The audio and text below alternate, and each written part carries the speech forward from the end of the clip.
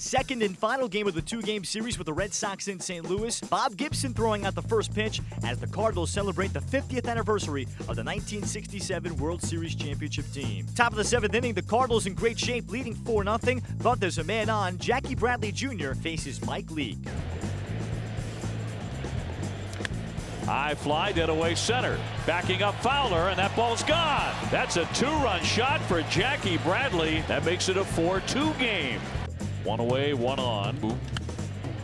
That's into the alley. That's going to keep on skipping on the grass. That's all the way to the wall. Pedroia into third. Butterfield's going to wave him in, and he is going to score. And guess what? Another triple for Xander Bogaerts tonight. His second, and that makes it a one-run game here in the eighth. Mitch Moreland back up. And Mitch pops one up down the left field side. It'll be a long run for Pham. This ball will drop fair, and it bounces into the seats for a ground rule double. He swings and he drives one toward the gap in left center field. That's going to get down for a hit. Rounding third is Moreland. He will score, and Chris Young with an RBI pinch hit single. And the Red Sox lead it for the first time tonight, 5-4 in the top of the 13th inning. And the 0-2 from Taylor.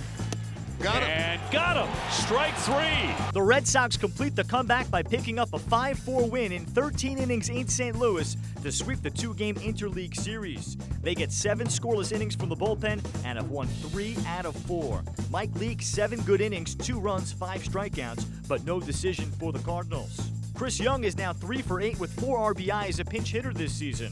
Magneuris Sierra for the Cardinals extended his hitting streak to 7 games, tying a Cardinals record for consecutive games with a hit to begin a career. Thursday, the Red Sox head to Oakland to start a series. The Cardinals get a needed day off before hosting the Giants Friday.